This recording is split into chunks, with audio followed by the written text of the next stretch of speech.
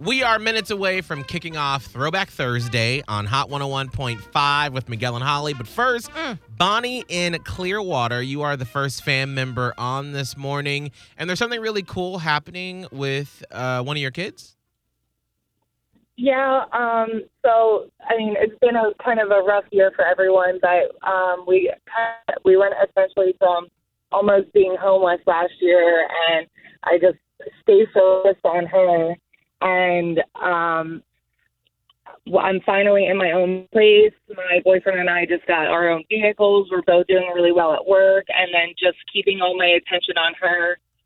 She's only going into second grade, but I just stay focused on her, and she's going into like a pretty exclusive gifted program. So kind of just a little come up for me, but just it shows like just staying focused on her, like it was all well worth it. So wow, look at that! That is so huge. Was not expecting that this morning. Wasn't expecting all the feels on a Thursday morning. I'm getting choked up even talking about it. Yeah. That's amazing. Well, thank you. We all need the energy right now to get us going. So you have definitely given us all the feels. Yeah. Thank you, Bonnie. Well, let's get you these freestyle explosion tickets. Holly. Oh, boy. I cannot wait. Well, let's go from the really inspirational to the trashy. I was going to say, I almost feel bad saying this now, but it doesn't matter because there's freestyle explosion tickets on the line. So exactly. What's our Tampa Bay Train Wreck? that's why. So this couple came to Florida to vacation, as you do, and they had new swimsuits, they had their beach gear and everything, and then when they got to their destination, they realized that people were being real friendly. Like other couples were being real friendly. Hey. Come to find out, it was something wrong with their swimsuits. Do you know what it was? All right, before we get to your guess, Bonnie, Scott, what do you think? I'm thinking there's new fancy swimsuits that you could see through them. They're clear when they get wet. Oh, yeah. Clear. All right, Bonnie, who lives in Clearwater. What do you think was their mess up? Okay. I think they had pineapples on their bathing suits. Okay. Huh.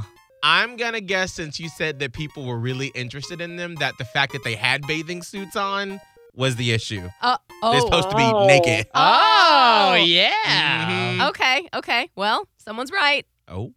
And that's Bonnie. Oh, wow. Get it, Bonnie. The pineapple. Yes, the thing is, there's like sort of this secret code, although I'm not sure how secret it is, that the pineapple is the symbol of the swinger. I have a shirt right now with like tons of pineapples. Is that a good thing? Well, you can end up like this couple. Exactly. Some people could be propositioning you and your girlfriend, Yeah. Scott. Not mad about it. Oh. We got a swinger in the making over here. Yeah, I'm not speaking on her early, behalf, though. By the way. She's not going to be happy to hear Pretty that. sure you need to get the other person on Yeah, board. no, yeah. Otherwise, it's called cheating. Yeah.